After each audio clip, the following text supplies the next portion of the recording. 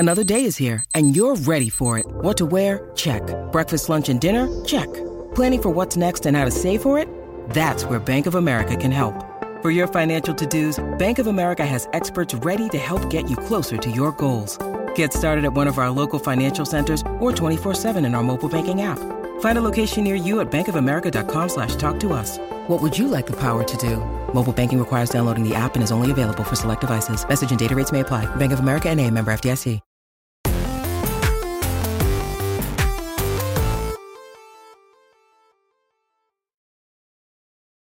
Yo, what's up? Welcome to Kind of Funny Games Daily for Monday, February 14th, 2022. Happy Valentine's Day. Happy Valentine's Day. Happy Valentine's. Tim, you do anything fun for Valentine's Day?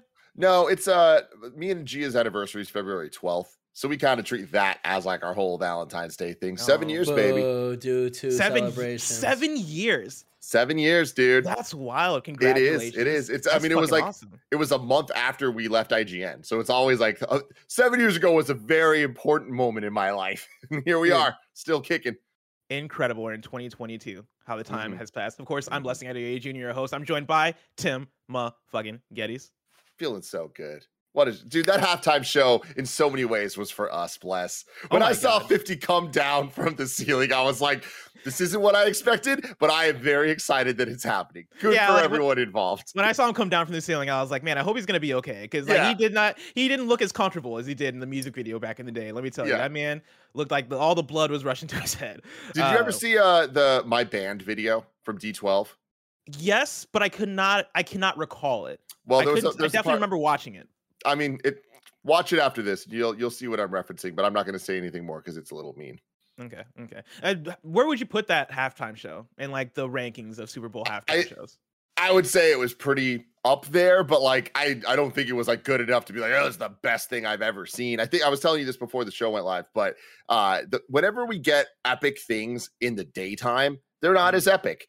And the set looked so good. The LED lights were on point, but they weren't looking that great because it's broad daylight outside. I was like, if that same performance was at like 8 p.m., I think it would have like really, really like ratcheted up the energy. Also, in a COVID world, you can't really have that many people surrounding them. So it kind of felt a little sparse on purpose. Like they nailed it for what they could do. But I do think that there's this same show a couple years ago on the East Coast, I think could have had a much better impact. Yeah, no, I really dug it. My one critique with it is the fact that like I think because you had so many different artists in there, you only got to see like them perform for a minute and a half each and do their most popular song each, and then it's on to the next one. I wish it was a Super Bowl that was totally owned by Dr. Dre and Snoop, or Dr. Dre and Eminem, or just Kendrick Lamar. Because Kendrick Lamar would, if you gave the Super Bowl just to Kendrick Lamar and it's him going through his biggest hits, like just that minute and a half we got of Kendrick own the whole thing, right? That man has a stage presence unlike anything else. And I kind of wanted to see that because like I knew I was going to get Lose Yourself from Eminem. I knew I was going to get All Right from Kendrick Lamar. Like you can kind of predict each of the songs you're getting. I liked that we got Still Dre from Dr. Dre, but when he busted out the piano, I was like, he's going to do it, guys. He's going to do it. And then we got a little Tupac tribute there for a sec, which was kind of nice. But then, when he started doing it too, dude, just randomly on the drums, just playing drums. It in. Oh man, you got to love it. But Tim, enough about the Super Bowl. It is review season, so we got a lot to talk about. Things like a Horizon Forbidden West review roundup, Capcom about to drop some big news, and more, because this is Kind of Funny Games Daily. Each and every weekday at 10 a.m. live right here on twitch.tv/kindoffunnygames. We run you through the nerdy news you need to know about. If you're watching live, you can correct us when we get stuff wrong by going to kindoffunny.com/you're wrong. If you don't want to watch live, you can watch later on youtube.com/kindoffunnygames, roosterteeth.com, or you can listen later on podcast services around the globe by searching for Kind of Funny Games Daily. Remember, you can use Epic Creator Code Kind of Funny on all Epic Store and Epic in-game purchases like Rocket League and Fortnite to help support the channel. To be a part of the show, to patreon.com/kindoffunnygames, or bronze members or above get to write in. It's silver members or above get the show ad-free with the exclusive daily post show. Housekeeping for you, it's review season. Like I said before, I need you, if you're driving right now, I need you to pull over, roll down the window. If you're at work, take a break. All right, give it a sniff. Go to the nearest window, roll it up, roll it down, whichever way is open. Roll that window down and just lick it. Ugh, don't lick it. It's COVID season. Don't lick it. Bottom to top. Take a nice whiff. You smell that? pollen in the air. That's the review season pollen, all right? That's what that is. Our Horizon Forbidden West review is up right now. Went up at midnight. It is me, Greg, Andy, Janet, and Paris Lily. We've all played it. We've all beat it, and we all got a lot to say about it. You can go check that out right now on youtube.com/kindoffunnygames and on podcast services around the globe. If you want the 1-minute version of our review, you should go over to you should go over to tiktok.com/@kindoffunnygames, where you can check out my review, where I gave it 5 out of 5. Amazing. I was gonna say 5 stars. We don't do stars here. We just call it amazing. And yeah, Roger and the team over there edited it down. It is an excellent piece of content that you should go check out on the TikTok. And speaking of Horizon, today's PS I Love You XO is going to be your Horizon Forbidden West questions answered. Listen to all the reviews and then bring your questions to patreon.com/kindoffunnygames to be a part of the show live at 3 p.m. Pacific time. That is free for everyone on Tuesday, of course, on youtube.com/kindoffunnygames and on podcast services around the globe. Thank you to our Patreon producers, Gordon McGuire, James Davis at James Davis Mix, Pranksy, Manny the Bagel Boy Sanchez, and Blackjack. Today brought to you by Upstart and Green Chef, but we'll tell you about that later. For now, let's begin with what is, and forever will be, the Roper Report. It's time for some news. We have 7 stories today. A baker's dozen. Starting with our number one, Tim, you already know. We got to start off talking about some Horizon Forbidden West, because that's the big news story today. There's a review roundup that we got for you. Right now on Metacritic, it's sitting at an 89. It is also at an 89 on OpenCritic. Let's start off with the big one. Simon Cardy at IGN gave it a 9 out of 10 and says, a triumphant combination of enthralling combat, top-tier creature and character design, and a captivating open world, Horizon Forbidden West is an absolute blast and a fantastic showcase for the power of the PS5. Although the return of a couple of familiar series trappings and a noticeable lack of freeform climbing never threatens to derail the enjoyment, it does leave it falling frustratingly short of something revolutionary. Major evolutionary steps have firmly been placed in the right direction, however, and there's no doubting the many, many hours of fun to have with Aloy, who stakes her claim further to be one of this generation of gaming's greatest characters. Guerrilla has outdone itself yet again with Forbidden West, and at this trajectory, neither the horizon nor the sky's the limit for what could come next. And then Kimberly Wallace at Game Informer gave it a 9.25 out of 10 and says Horizon Forbidden West reaches a new high bar for Guerrilla Games. It does more than surpass its predecessor. It takes Horizon's fiction to captivating places and builds a rich world that rewards you for the effort you put into it. Mostly, it's an entertaining experience, complete with jaw-dropping moments and unforgettable fights. And then Blessing at Kinda Funny called it amazing and says Horizon Zero Dawn sequel somehow makes it sci-fi post-apocalyptic narrative and fun open-world gameplay better. Tim fucking Geddes. People at this point have probably heard all of Kinda Funny except for you give their thoughts on Horizon Forbidden West, and partly because I don't know if you played it or not, but I do want to know where you're at with it. Yeah, that's a good reason why. No, I haven't really played it. I played for maybe an hour, but Sifu got my attention. So many other things got my attention, and there was more than enough people on the review. So I was like, my voice is not important here, so I'm going to step out of it. So excited that it seems to be as good as everyone kind of wished it was. Horizon Zero Dawn was never really my jam. I thought it was beautiful, and I really enjoyed the colors and the creature design, like Simon Cardy was talking about, but never really liked Aloy as a character. And just everyone knows those type of games, not necessarily my cup of tea. The whole giant open worlds, people talk about 75 plus hours. I'm like, I don't know about that.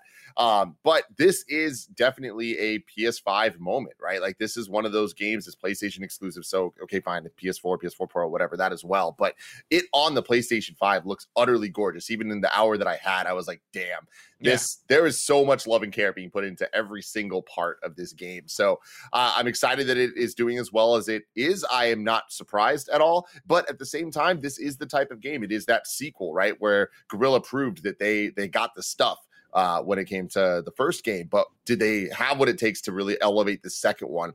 Especially in a world that has seen games kind of evolve in so many different ways, with Horizon 1 coming out right next to Breath of the Wild and all the comparisons made then, where here we are 5 years later.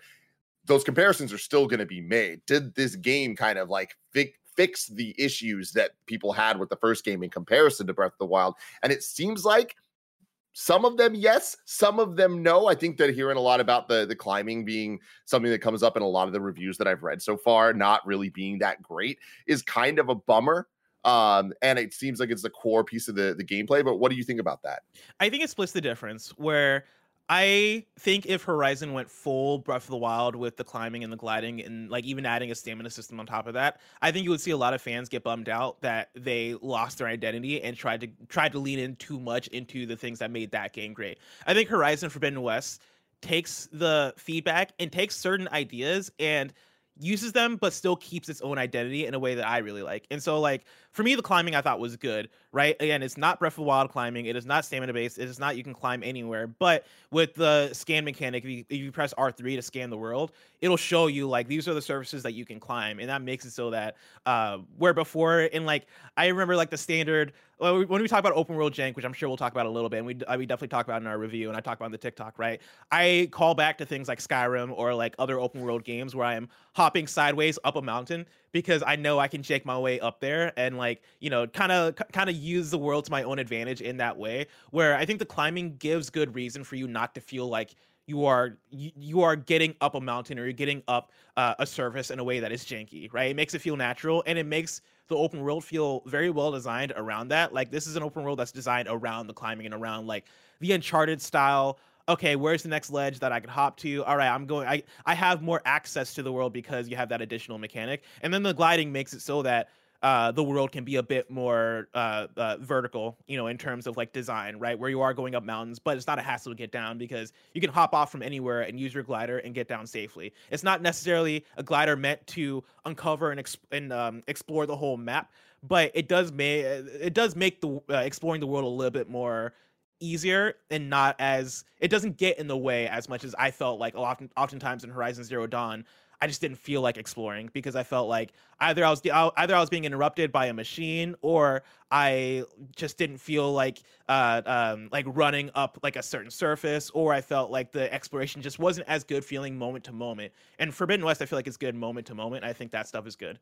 The biggest question I have is I was really excited looking at the state of plays and trailers and stuff leading into the launch of this for the combat. Like a lot of the kind of like boss situations we've seen, or at least bigger enemy situations, seemed really dynamic and fun of using the environment to even kind of like grapple hook around and get some little like chip damage in, get in, do some melee stuff. Like, do you think that the combat was vastly improved from the first game? Yes, but it wasn't. Yeah, the combat is interesting because in the first game I wasn't in love with the combat. I thought it was good and I thought it was unique and interesting, but this time around I actually fell way more in love with the combat. And I think it's the thing of they didn't rebuild it from the ground up by any means. It is not a different combat system, but it is a refined combat system where I think the weapons make more sense, the way it feels makes more sense, the enemy design I think is better, the way the enemies feel a little bit more dynamic and reactionary and have a little bit more TLC put into them. Like this is a Horizon Zero Dawn that is way more polished, right? And feels way more designed and has way more effort put into it. And I think that is where you're seeing a lot of the stuff actually come through and shine. It reminds me of pretty much any video game series where you see that jump from the first entry to the second entry, right? Like the amount of people that talk about Assassin's Creed 2 versus Assassin's Creed 1, because Assassin's Creed 2 took that groundwork, took that framework and elevated it way beyond.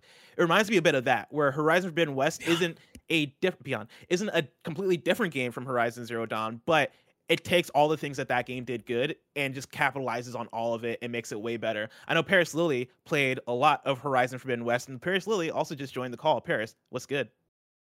Hey, I'm just listening to you talk, and I guess allegedly I didn't talk enough during the actual review, so I just wanted to hop in and just kind of jump off of what you're saying.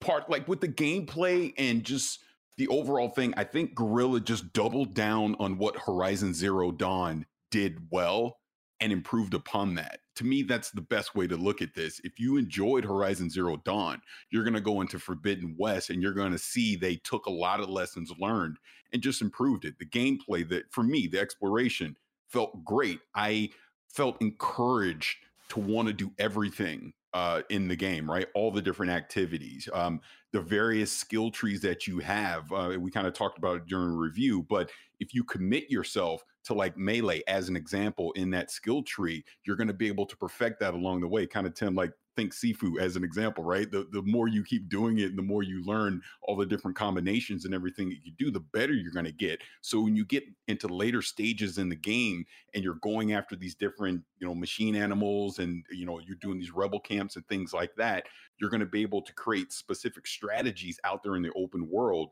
that fit you. To me, like I said during the review, the star of this game is the sandbox of Forbidden West, is the open world of it, because I don't think any two people are going to have the same exact experience when they play this game. And that's the beauty of it. To me, Guerrilla just knocked it out of the park. I mean, Blessing, you gave it a 5 out of 5. I gave it a 5 out of 5. Boo Andy for 4 out of 5. But it is well-deserved of that score. Abso-freaking-lutely. Yeah. Is it perfect? No, it's not perfect. There's bugs and things I'm sure they're going to fix as we go along. But overall, this is a Game of the Year worthy game. Contender, And that's the thing I wanted to bounce off of too, because you mentioned like the 5 out of 5 and the 4 out of 5, right? I know you're totally joking in terms of like the Boo Andy, but like when I was figuring out my score for the game, I was in a place where I didn't know where I was going to go between a 5 and a 4. And it was me hitting up Greg after us all discussing what our review scale was, right? And that jump between great and amazing and what that meant for us. I look at the reviews that are out right now, and I look at Kimberly's review here from Game Informer, which is a 9.25, and Simon's from IGN, which is a 9 out of 10. And I'm totally in agreement with them. If I was on a 10-point scale, I would be in that 9 range of like, I don't think the game is flawless. I don't think the game is perfect. I don't even know if I'd say the game is a masterpiece, but I think in the places that matter, Horizon Forbidden West reaches that level of excellence. And as a game that by the time I reached the end, I had fallen in love with. And for me, that is enough on what our scale is, right, to call it amazing.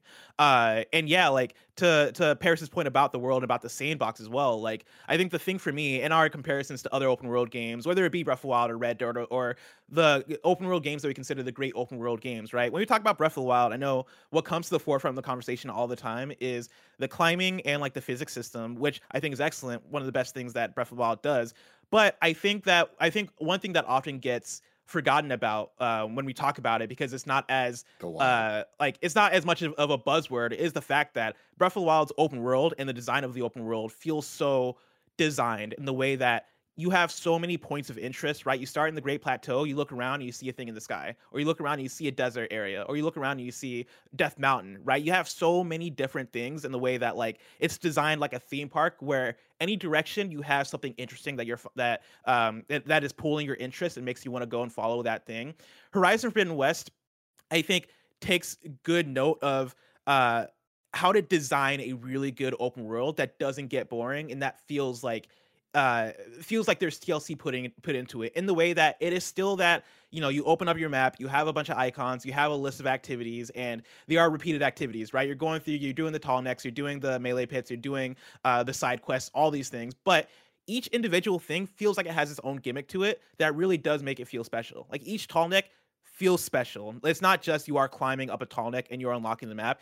There is some kind of gimmick, there is some kind of story, there is some kind of mechanic attached to make that tall neck feel special. Same thing with even the melee pits, same thing with any of the activity. There's old world ruins, which are basically like random structures you'll find in the open world. It might be a broken down hotel, it might be a former office building, something like that, where it is you go through and you're trying to unlock a door in there so you can get a special item. And to do that, you have to read logs and figure out like, okay, what's the puzzle I'm solving here? Almost reminds me of like a shrine in Breath of the Wild, that sort of thing. And I think that stuff goes a long way into making Horizon Forbidden West world feel special. It feels like a way more designed and way more thought out world than Horizon Zero Dawn. And I think that goes to what Paris is saying about the sandbox. While I have the two of you here, so one of the things that I'm really excited about with gaming right now, specifically with the PS5, is how it uses the DualSense in unique ways, whether it's the haptic feedback or the speakers and all the stuff. Like Returnal obviously comes to mind. Did this game push that stuff forward in any way to you guys? Paris, what do you think? I thought from an audio standpoint, it did. Absolutely. I played the entire game with the 3D Pulse headset on, and just the directional audio and the little subtle things that you would hear out in the world were fantastic. DualSense wise, I mean, no, this isn't doing things like Ratchet and Clank or Returnal did with it, or even obviously Astro's Playroom, but there's definitely some fun haptic things that are happening there, but not as obvious as you have with some of those other PS5 games. Yeah, like the DualSense stuff was never super noticeable for me, but I think that's also because we're now in year 2.5, I guess, of having the PS5 and having the DualSense. So like the like bow and arrow stuff that I'm sure what that I'm not even sure, right? That was talked about in like the PlayStation blogs and pretty much every example they give for how the DualSense worked. Like that stuff was there. It was never a thing that I actually thought about this time around because I think I've gotten that through so many other games that it's just become second nature. I will say that yeah, the audio to Paris's point is great in the game. Like, and I wasn't using the. Actually, I went back and forth between using my Pulse headset, which is like PlayStation first party headset, and then also my Razer Kyra. I'm like swimming in headsets right now. And Tim, I don't know if you've heard of the Razer Kyra Pro, but it's basically like it's a haptic feedback headset, and so like when there's deeper tones going on in the sound design of a game, you get that haptic feedback in the feel, and I thought that felt really cool while playing. Awesome. Especially because like the soundtrack and the score of the game, especially when you're in combat, has some dubstep like wobble in like some of the sound design of the score. I don't know if that makes sense to you, but it sounds almost like an electronic industrial, like we're gonna go really interesting places with the sounds we use in the soundtrack, and that stuff feels great with the headphones. But then you also have stuff like getting hit with an arrow or launching an arrow that has that subtle feedback to it that I thought was really cool with the Kyra headphones. But yeah, like the 3D sound design I think is fucking awesome in it. Hell yeah. Well, there you go. Horizon, check it out, right? There you go. Are you planning to check it out? I'm going to play it throughout the year, but I don't know that I'm ever going to beat it. Like the first game I beat over time, or I beat it, I guess, for the review at that point, but I golden pathed it. And then I was like going back and doing a lot of the side quest. But again, it's just not my type of game, but it's a beautiful, amazing experience. And it seems like they've just upped the ante in every single way. So don't listen to me, anybody. Now, before we move on to the next news story, I want to talk about like this year for video games, because we're in it is February 14th, right? Valentine's Day review season. A lot of stuff going on right now. And we've already gotten multiple games where I think many of us are like, yo, we love these games, or these are game of the year contenders in terms of quality, right? Whether it be Sifu, Dying Light 2, Pokemon Legends Arceus, and Horizon Forbidden West. Where are you at with the year in terms of like how well games are doing so far? Oh, I mean, it's crazy. So far for me, it's Sifu. Easy. Where Pokemon didn't really do what I'm looking for a Pokemon game. Horizon is not my type of game. So it's like, I am very happy that I got something in Sifu that I'm like, yo, this is for me. I am absolutely in love with it. I am still working on that platinum. It's not going great, but it's going good. You know, how's it going? Like, I know probably the hardest trophy is to get the game completed under age 25. That's the only one. That's the only one that I'm like, I'm gonna have to really grind and try to make it happen. I'm feeling confident that I'll be able to, though. I haven't had as much time as I would have liked to play the game the last couple of days. It's been a busy weekend, but I'm having so much fun going back and just doing all the little things like sparing the people. I'm working on that right now. And my problem, Bless, and without getting into too much detail here, is I keep fucking accidentally doing the finishing move. I do it right, and then I stagger. The thing comes up, and just instinctively I do it. I've now killed boss 4 6 times. 6 fucking times. That is like 3 hours of wasted time of my life. Like, Tim, for nothing. Just the fact that you went from struggling, right, being on level 1 and being like, I don't know how I'm gonna beat this, to now accidentally killing the 4th boss 6 times. Yeah. Like, that's why I fucking love that game so much. Is it's that great, like man. the level of growth, and it's not like you're getting like, attack stats or strength stats or anything like that. That is just the pure Tim Getty skill that has gotten that good across playing the game. So I'm proud of you, Tim. Yeah, hey, honestly, you and Andy, you were my Sifus. I swear to God, like you made it all happen, dude. You taught me the ways. Dude, Elden Ring is up next, Tim. I think there's a chance. There's a chance you might get into it. I can tell you right now, there's no chance. If I'm playing Horizon and I'm like, I don't know, I ain't doing Elden Ring. Nah, Sekiro, more of a chance. Sekiro will be more your jam for sure, because more linear combat. It's fucking swift. It's fucking nice. One of the best combat systems I've played in a video game. You should 100% play Sekiro. But Tim, enough about Sekiro. Let's talk about Capcom with story number 2. Yes, let's do that. Countdown page is teased. It's apparently there's an upcoming announcement coming this weekend. I'm pulling from Adam Bankhurst at IGN. Capcom has launched a new website that is teasing an announcement for next weekend. The countdown page, which gives no further information as to what it may be for, is set to end on February 20th at 10 p.m. Pacific time. It's important to note that the Capcom Pro Tour 2021 season final is set to end next weekend, meaning this very well may be an announcement for Street Fighter 6 or something else in the legendary fighting game series. Street Fighter 6 was part of a massive data breach at Capcom alongside Dragon's Dogma 2, the Resident Evil 4 remake, Monster Hunter 6, and more. It's also possible we may learn about the DLC for Resident Evil Village, Monster Hunter Rise's Sunbreak expansion, or even the possible remaster for Marvel vs. Capcom 2. A little bit more context I want to add here, right? This morning on Twitter, at REBH Portal, which I believe is the official Resident Evil / Biohazard Portal account on Twitter, which I don't know exactly what that is, but it's official. It's official. I love how you said, which I believe is the official. I'm just going to read all the words. And yeah, I was right there with you. It's like Resident Evil, Biohazard, cool, Portal. Shit, you lost me, guys. I don't know I don't know like why they have so many accounts for Resident Evil, but here you go. It's the Portal official page. It's verified. I can say that at least. They tweeted out this morning, "Oh, there's something suspicious activity. I'm reading it verbatim. There's something suspicious activity going on at the Resident Evil portal, ...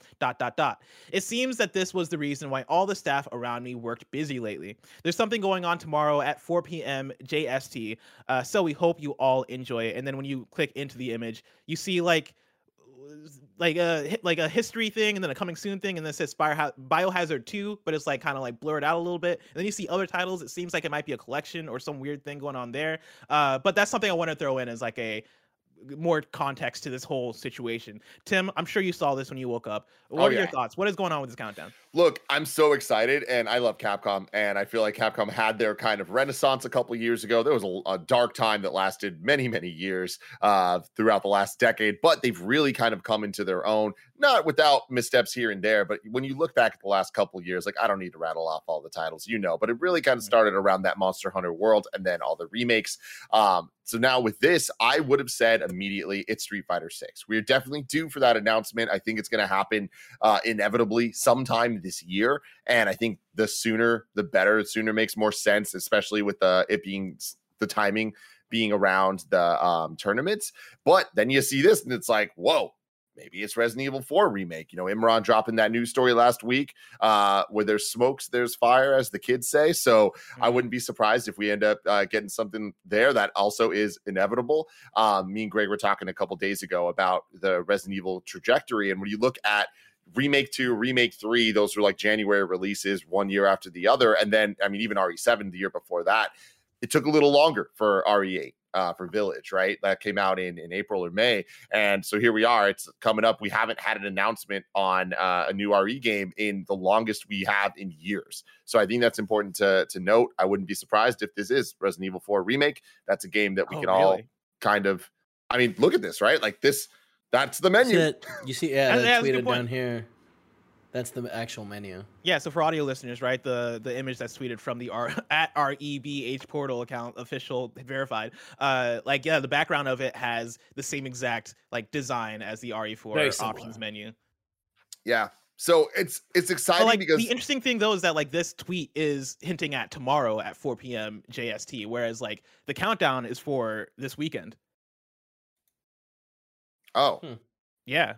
So I don't know, maybe something is teased and then fully revealed this weekend, or maybe these are two different things. Maybe we're getting two big Capcom things. Huh? Wait, okay. I always get confused because Japan time is so radically different than our time. 4 p.m. tomorrow. It's not a week ahead, though. Japan? Yeah. Kev, how is Japan not that different? Well, not a week, not 6 days. Okay, not that different. Gotcha. Yeah. JST. Yeah. But okay, so and also this countdown doesn't give me RE vibes. To be fair, it doesn't, I guess, give me Street Fighter vibes either. Mm-hmm. Does give you more than clock vibes, though. Definitely. Yeah. What could that be?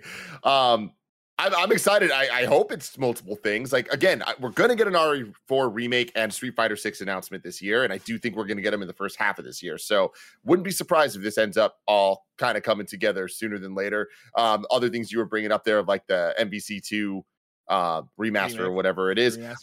I don't. That's such a weird thing where that did not exist, and then fans just kind of talked about it. And in this era, fans kind of can push things into existence. So I think that is a little bit more turn the key to just release it. Like they have the game, they already have it remastered, like that existed on the 360 and PS3, and then they took it down for licensing issues. So that is more of a behind the scenes figure out licensing, and then boom, it's pretty much ready.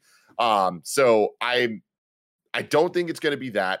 I also think that we are overdue for another versus Capcom fighting game. It's been a long time since Infinite, and I think that we have a new era of Capcom. We also have a very clear new era of Marvel games. So a new Marvel versus Capcom game wouldn't surprise me, but something else versus Capcom, I think, is just as likely. Either way, I'm excited about all of this stuff. The things that I would be least excited in are if it is Monster Hunter or Dragon's Dogma related, but that's just a personal thing. I'm sure that though there are people that are just as excited as I would be. There's like so many buckets there's so many buckets that will get people hyped, right? Because I know for a fact that like Kevin and Greg would get super hyped for Monster Hunter, and I would be interested at the very least, because I've been wanting to find a good jumping in point for Monster Hunter, and I know people that would go crazy for Dragon's Dogma too. And it does feel like we are due for a PlayStation and Xbox Monster Hunter, right? We got World a couple years ago, and then we got the expansion packs and the I forget what it was called, the icy cold monsters. Iceborne, Icebreak. That's Iceborne sounds right. Yeah, Monster Hunter Winter. I was close. But regardless, like I feel like we are due for a Monster Hunter World 2 or something, right? Like that, especially on PS, like next gen consoles and last gen as well. But a brand like a new gen release that feels like it takes advantage of like the PS5 and Xbox Series X, right? We're in that fun place where I feel like sky's the limit in terms of the stuff that, or the IP that developers and publishers are going to want to bring forward to take advantage. Where like, I know we talked about NetherRealm, and like, are they going to do whatchamacallit, Mortal Kombat, or are they going to do Injustice? But like, you can see it either way because you got to have a Mortal Kombat on new consoles, right? Like, it makes sense to double dip. And for Monster Hunter, I can see them turning around and being like, all right, we just put out Monster Hunter Rise last year. Let's come back again, put out Monster Hunter World, or announce Monster Hunter World so we can put it out next year, so we can take advantage of that new audience. Like, yeah, there's a lot of different potentials for what this could be. I would put my money on Street Fighter 6. I think that the timing of it being around the Capcom Pro Tour coming to an end, or at least the season coming to an end, and how long it's been since Street Fighter. Like you mentioned, Marvel vs. Capcom Infinite being coming out a while ago. Street Fighter 5 came out what feels like forever ago, and I think it was forever. Yeah, well, it was like 2015, something like that. And like Street Fighter, I think is due for a refresh because Street Fighter 5, as an outsider looking in, right, but somebody who pays attention to fighting games, Street Fighter 5, I don't think set the world on fire the way that Street Fighter usually does. Like I felt like that was kind of a rough launch that they tried to make better over the years, but I don't know if it ever reached that full maximum potential of Street Fighter. And I could easily see them going, all right, it's time, like new console, new generation. Let's make Street Fighter what it's supposed to be and make it the most popular, best fighting game on the planet. See, what's interesting there, though, is part of the reason for that was its tie to being PlayStation exclusive, console-wise at least, right? Like I think that fighting games are, it's a niche community enough that you already need to get as many players as possible. So I feel like that already kind of set them off in a bad place. And Street Fighter 5 was the first time they were really trying to do the Street Fighter as a platform. Where it's like, we're just going to keep adding to this, and there's just going to be the free expansions and characters. And I just think that a lot of that strategy, the world just wasn't really ready for that yet. I'm interested when Street Fighter 6 comes out. Is it PlayStation exclusive? I think it's going to be. Is that the right decision? I don't think so, but I do think it's going to be tied to it. Real quick, I want to say that Bane0808 in the chat says it's Pragmata gameplay reveal, which would be, that's interesting because Pragmata last time we saw was 2020. During the PlayStation PS5 reveal event. That was that weird astronaut game. Yes. If you remember. That'd be an interesting one because that game got delayed till it was supposed to come out, I believe, this year and got delayed till 2023. So I feel like it's early for Pragmata gameplay unless they are treating this like a AAA top tier. We're putting this as our front runner for like our important Capcom games, which, you know, who knows, it might be that. I would be shocked to see gameplay this early. I feel like E3 would be better timing or later in the year if it's going to come out in 2023. But yeah, I wouldn't count that out, right? I think there's definitely a chance for that. I mean, looking at this clock, it definitely looks more in design language style of Pragmata than it does Street Fighter or Monster Hunter or Resident Evil or anything we were talking about. Not that it's anything that I'm looking at watching this trailer right now. Kev, I sent a thing to Assets if you wanted to bring it up. I don't think anything screams, oh, this is that, but I don't know. It's interesting. Then there's the off the wall stuff of like the get hype moments of I would love a new Onimusha. I would love a reach into the bag. What's that sound?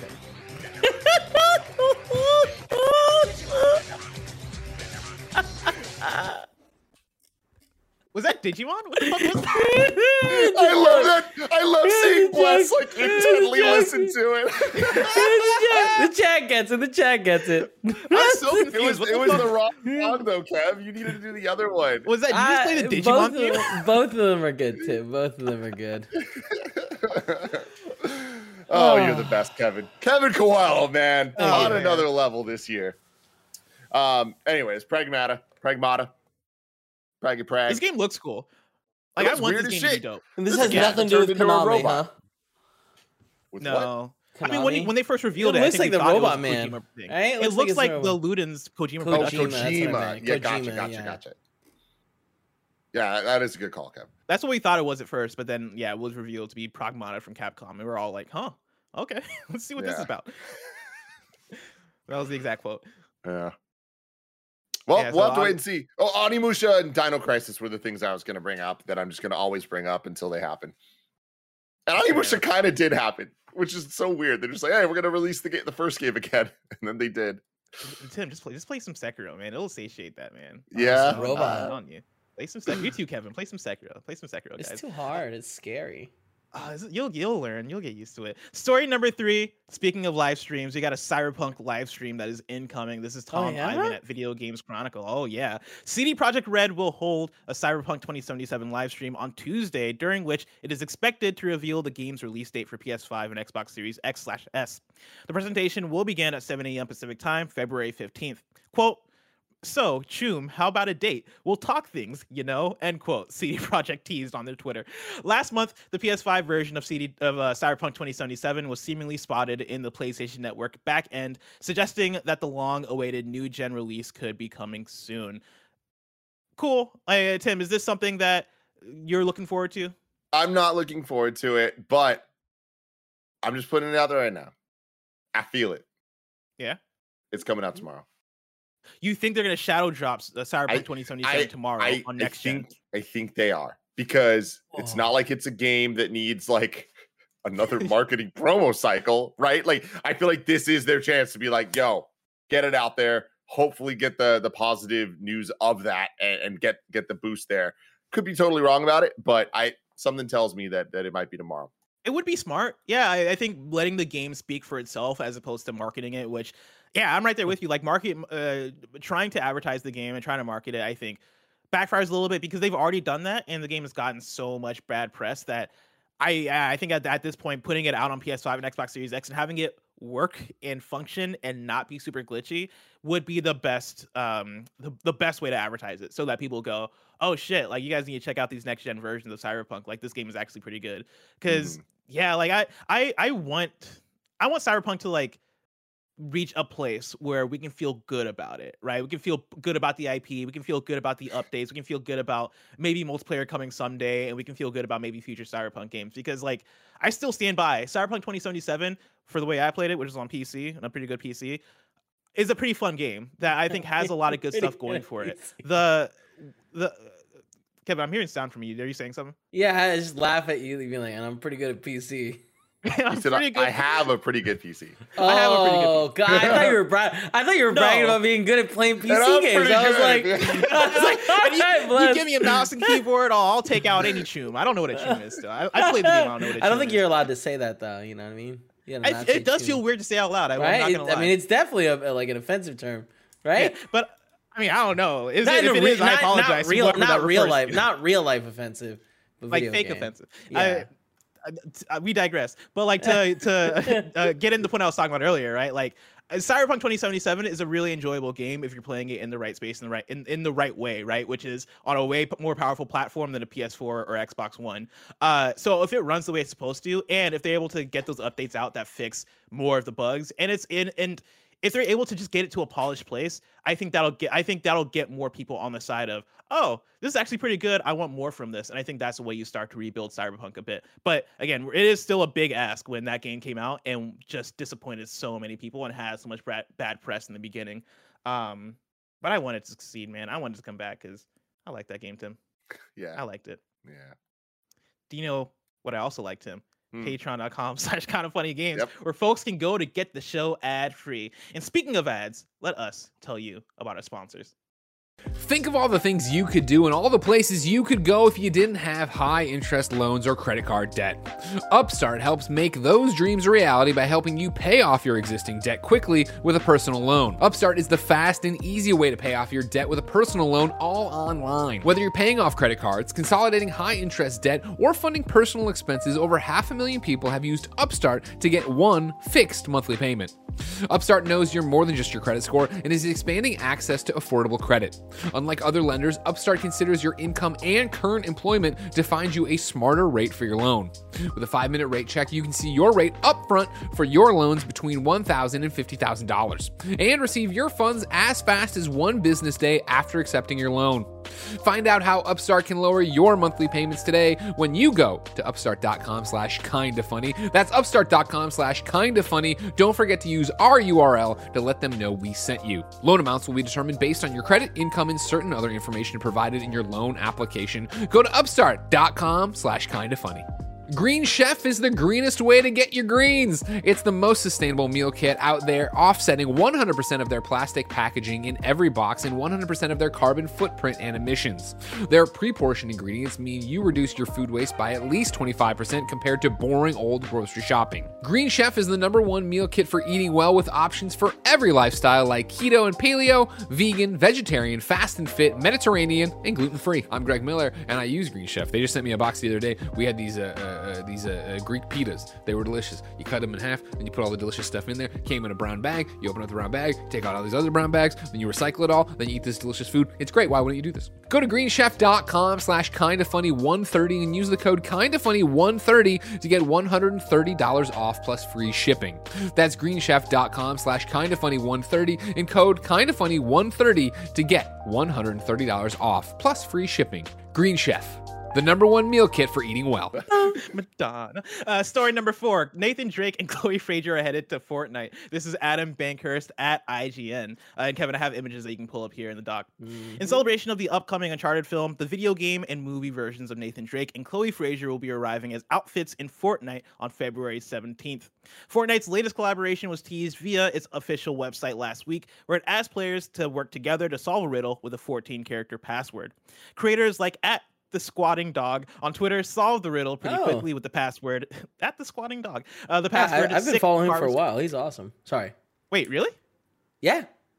Who is this person? I don't know The Squatting Dog. Well, he makes a lot of content for like Fortnite, where it's like whenever the weekly missions come out, like he'll get a map and put like what areas you have to go to find stuff.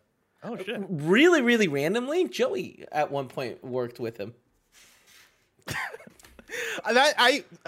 I'm flabbergasted because like I read the story and I was like, oh cool, a random ass name. And then it turns out Joey knows this person. That's fucking awesome. But yeah, at The Squatting Dog quickly put together the password riddle. Sic Parvis Magna.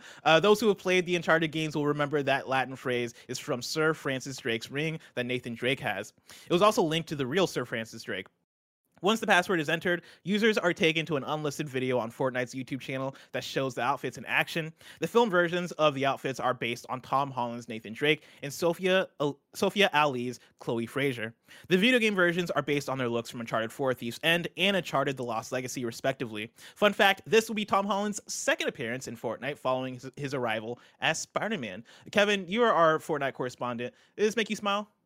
It does. I wasn't listening to what we have to do to get them. If we can just earn them, I will earn them. If we have to buy them, I will think about it real hard.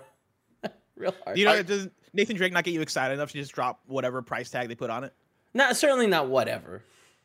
Okay. Not whatever. I gotta be real. Like this Chloe model, the outfit is a horrible. I do not like it at all. Why does it look like she's just wearing like American Apparel? Like she looks like she went to Uniqlo, and like this is like not even like a real Chloe outfit. Like I feel like her. You're being really which mean Chloe about are you talking her. about? You talking about movie Chloe or game Chloe? Game Chloe. Game Chloe. Like why does it just look so sterile? That's not how Chloe looks. Yeah, I think it is. Well, I mean, We don't There's know. a little more style to it normally, like the outfit. Like I don't know, whatever. Tim, you haven't seen the movie. I don't like yet, it. You know, maybe that's what she wears the whole time. Her The traditional movie one's red on the shirt. right. Yeah, no, Tim was talking about the game one, who I'm pretty sure, Oh. like, I honestly I think it's just the fact that it's Fortnite and like Fortnite, Yeah, kinda, like, no, totally. sterilizes the character a little I bit, don't but know like I what think she you looks good mean enough. about I don't think there's anything wrong with this.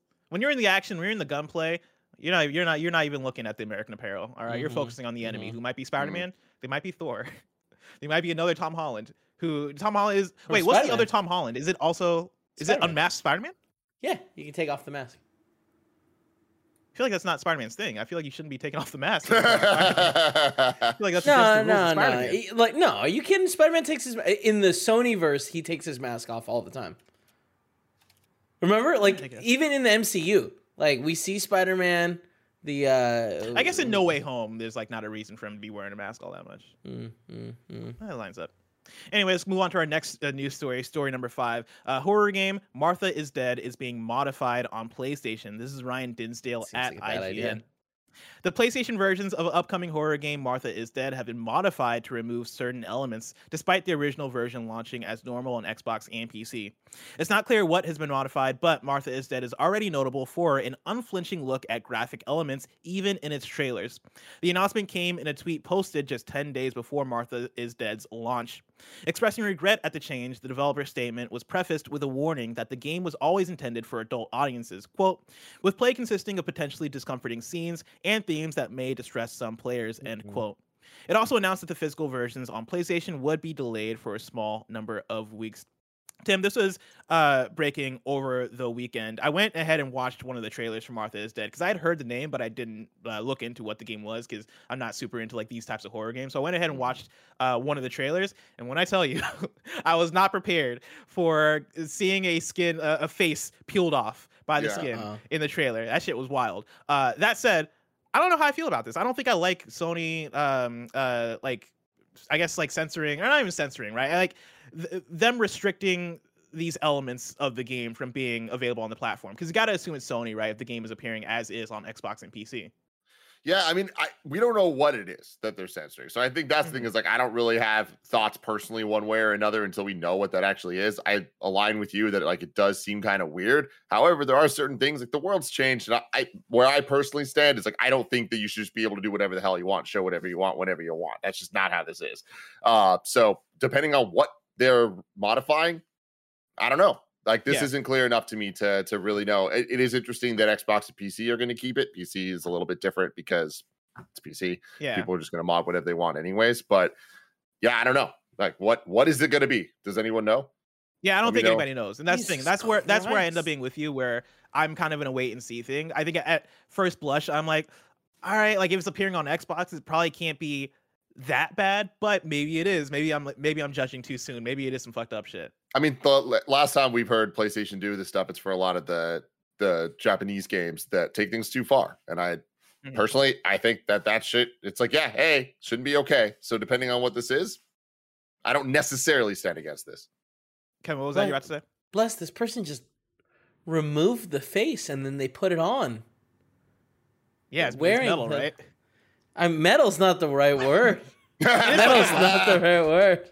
I like if it was for the face thing, then I'd be like, okay, maybe you don't need to take it off. But I wonder. Yeah, I'm with Tim a little bit in terms of I wonder what more is in there that like might have warranted it. Because like I'm not completely against like managing your platform and like making sure that making sure you're putting stuff on your store that isn't bullshit or isn't like weird or creepy or like crosses the line in any extreme way. That said, PlayStation also has games like ZJ the Ball, which are barely video games that are made for Greg Miller to get platinums in, that are like, like fucking garbage ass like pieces of content. And I'm like, if you guys are going to like manage your platform in this way, I wish there was a little bit more TLC put into like, okay, yeah, but like let's also go at the things that I don't know, like take advantage of people's wallets in that way. I don't know. Like why always gotta attack Greg? All right, let him throw away his money. This isn't an attack at Greg. This is an attack at ZJ the Ball. I don't know if you heard about this. It's pretty ridiculous. Love it. All right, let's move on to story number 6. Call of Duty announced their next games on Twitter, ? Right before the weekend, ? This is Jay Peters at The Verge, and this is one that we talked about a little bit at the end of last episode during You're Wrong, because it was breaking at the end of the show. Activision is working on 2 big Call of Duty initiatives for 2022, the company announced Friday. One is a sequel to 2019's Call of Duty Modern Warfare, and the other is a new Warzone experience, both of which will be designed together from the ground up, according to a blog post. It's unclear if the new Warzone experience is a full-on sequel or a major update in the vein of Fortnite's massive chapter changes, and the company didn't immediately reply to a request for a comment asking for clarification. However, Activision is promising some new things. You can expect, quote, a massive evolution of Battle Royale with all new play space and a new sandbox mode, the blog says, and a new engine that powers both the new Call of Duty game and release and new Call of Duty game release and Warzone, end quote. Development of the new Call of Duty game and this new Warzone experience will be led by Infinity Ward, the studio that made Modern Warfare, Infinite Warfare, Ghosts, and other Call of Duty titles, including the original. Tim, this is a very interesting way for them to announce Call of Duty, because usually it's not just via a tweet and a blog post, right? Usually there's more of a big blowout right before E3. I think in recent years, we've seen Call of Duty get revealed in August, but it's February 2022, and we know the next new Call of Duty games are a new Warzone and a new Modern Warfare. How do you feel about it? Yeah, I mean, I think Call of Duty's just evolved so much in the last couple years, and like it's over its iterations. Like we got to the point where, okay, cool, Call of Duty Modern Warfare is a hit. Sequel, Black Ops. Oh, Black Ops is a hit. Sequel. And then they added that third pillar, and it always felt like one of them kind of just didn't have the juice. It always kind of felt like an off year for Call of Duty. And then Warzone changed the game yet again, right? And we kind of got to the point that, okay, we're rebooting even Modern Warfare, like, and everything's just kind of iterative and cycling over and over. So I think that they're just clearly looking at the audience and trying to be like, hey, we still are up there with the highest grossing game of the year every single year. But how do we maintain that in a shifting, changing industry alongside Warzone, which is this free to play opportunity for us to continue to grow, continue to make money, and split the player base in a way that could be beneficial to us? So I'm not surprised that they're trying something different here. I think especially with the acquisition stuff, like there's just so much at play. Like, I know that the acquisition can't change how they're doing their business currently or whatever, but I'm not surprised with this, especially thinking about Activision's place in the industry with all the controversy surrounding them in every single way. Like this kind of just seems like, hey, let's just get the news out there that like the things that people want from mainline Call of Duties are what we're going to be giving them the next couple of years. Let him sit on it so Jason Schreier doesn't leak it, because inevitably he's going. I mean, Jason Schreier already leaked it, right? I think that's the big thing here too. Is like you talked about it. I think it was last week or the week before, where after the acquisition, when everybody had the questions of what does this mean for Call of Duty, what does this mean for the next years of Call of Duty, and that same news story where he reported that the next 3 Call of Duty entries are going to also be on PlayStation. He also mentioned that, the next Call of Duty entry is going to be Modern Warfare, the sequel to the Call of Duty Modern Warfare that we got already from Infinity Ward, and then a new iteration of Warzone. And so I think it's a combination of all the things you're saying, plus the fact that the information is already out there. Like we already practically knew, and it's also nice to give that confirmation to go, hey, we're being bought by Microsoft. We know you have many questions. Let us answer these questions that we can answer right now. And I think there's a certain confidence too in Modern Warfare to know that like Modern Warfare markets itself. Once you release a trailer, people are going to get excited for it. Like talking about it early isn't going to do anything to mess with the promotion of the game. Let's round out the report with our final news story. Story number 7, Sifu is getting some accessibility updates. This is Steve Saylor on Twitter. Hey, the homie at Steve Saylor tweeted out, quote, hey, so it's weird I get to help break news, but yes, hashtag Sifu is getting hashtag accessibility updates post-launch. You're getting better captions, high contrast mode on PS4 and PS5. It was on PC, but not on PS4 and 5 at launch due to a bug. And then difficulty modes, both easier and harder, similar to Metroid Dread's update. That's awesome. That's really exciting stuff. I love that they're adding in the difficulty stuff, because I think that's been the big conversation around many folks not being able to get past like a lot of Sifu's content just because it's so brutal, and they don't really give you options to tweak things and like get deep into like an assist mode in the way that you can in a Celeste and many other games. Adding in difficulty is awesome, and I also like I see the harder difficulty mode, and I'm also like I kind of want to try that out. I kind of want to like make myself suffer a little bit. And so I love that they're doing this in the similar vein as Metroid Dread did in that Nintendo Direct. Yeah, I'm interested in what the harder difficulty could even look like, because I feel like pros like you, Barrett, and Andy at this point, it's like you're already not really getting hit that much anyways, Yeah, so it's like, exactly. Yeah, I wonder. Yeah, I wonder if it is like a thing of 2 hits and you're dead, like that sort of thing. Because that would be hardcore. If you do have to basically perfect these levels, because like I think it was Barrett maybe who was talking about how he got through certain levels without dying once. Like he was able to remain at age 20 for a good amount of the levels. Like that kind of thing already blows me away. You know, like I have not gone back to beat level 1 at age 20 yet. Like usually I'm at age 21 or 22.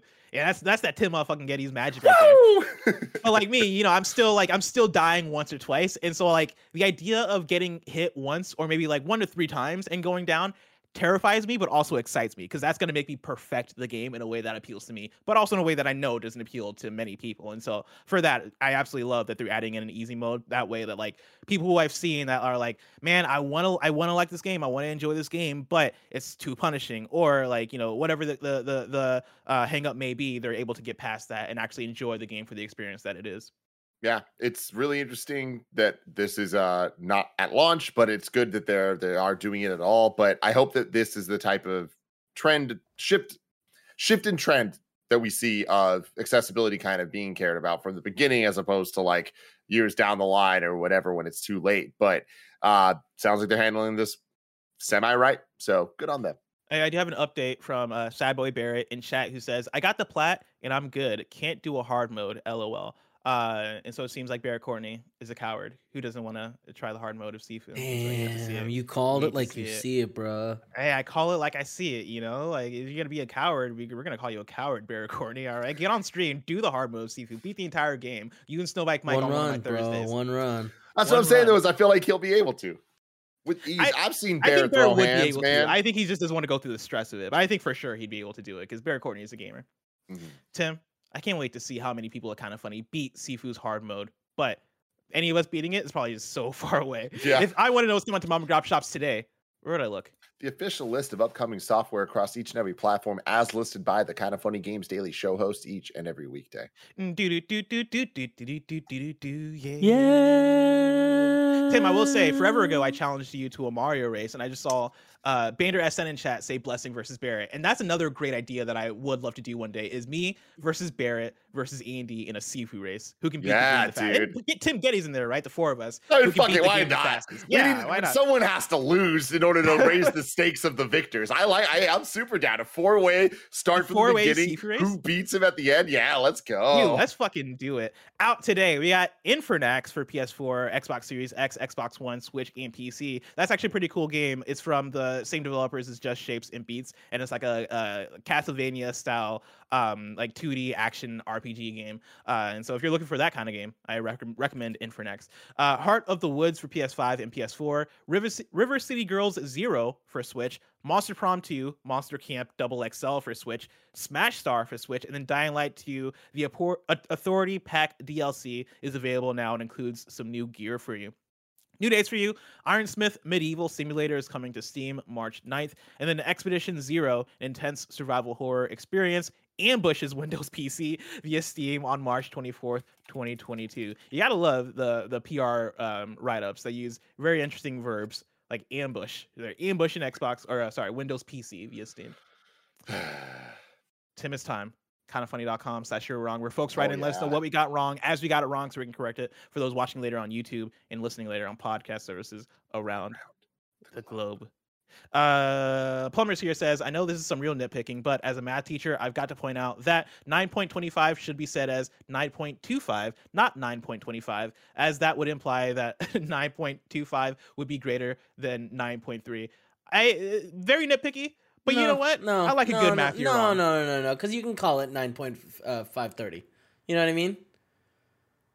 What do you? Wait, 9.530? What was the other number he said? 9.3. 9. Yeah, but you can 9.30. 9.30. Yeah, it's fine. That's not some math shit. Get out of here, math teacher. Looks like you got some more classes to take. Go on, get out. You want to take some more classes, plumbers? Bader SN says, I don't know how Kevin just got so many things wrong in one sentence. Everybody in chat is like, no, you're absolutely wrong. No, you can't call 9.3 930. I'm gonna 9.25 is what was that? You can, man. No, they're all wrong. I mean, listen, Kev's a scientist, and so like I don't know if I can doubt Kevin chat. Bander SN says Tim said RE3 remake came out in January, same as RE2 remake. It actually came out in April 2020, closer to RE Village. Sorry, what I meant was like the close within the year, and then RE3 was announced in December, it came out in April. So it was like the timing was the same of the announcement from E3 to 7, E3 to 2, and then from the announcement of 3 to release of 3. Whereas the announcement of the next game hasn't even happened yet. The announcement of 8 was a longer lead time. Kebabs here says, to you wrong, the article. Nathan Drake had the ring. He parted with it in Uncharted 3. And then Kebabs also says that Chloe wore the American Apparel outfit in Lost Legacy. The American Apparel outfit sucks. I like it in Lost That's Legacy. all I'm saying. I don't like that outfit. I like her 2 outfit. Her 2 outfits gone too. Oh, I see what you're talking about. Her Lost Legacy outfit looks like American Apparel. They went with the wrong one in Fortnite. The stylized makes it even worse. Oh man, I like the outfit in Uncharted Lost Legacy. I think it fits differently in Fortnite. You gonna tell me you like it better than her outfit in 2? I don't believe you. I'm not saying I like it better. Okay, you're right. That yes, the Uncharted 2 outfit for Chloe is better than Uncharted Lost Legacy. But I don't dislike the Lost Legacy outfit. I think she rocks it well. I think Fortnite, I think the way it fits in Fortnite is weird because of the Fortnite art style.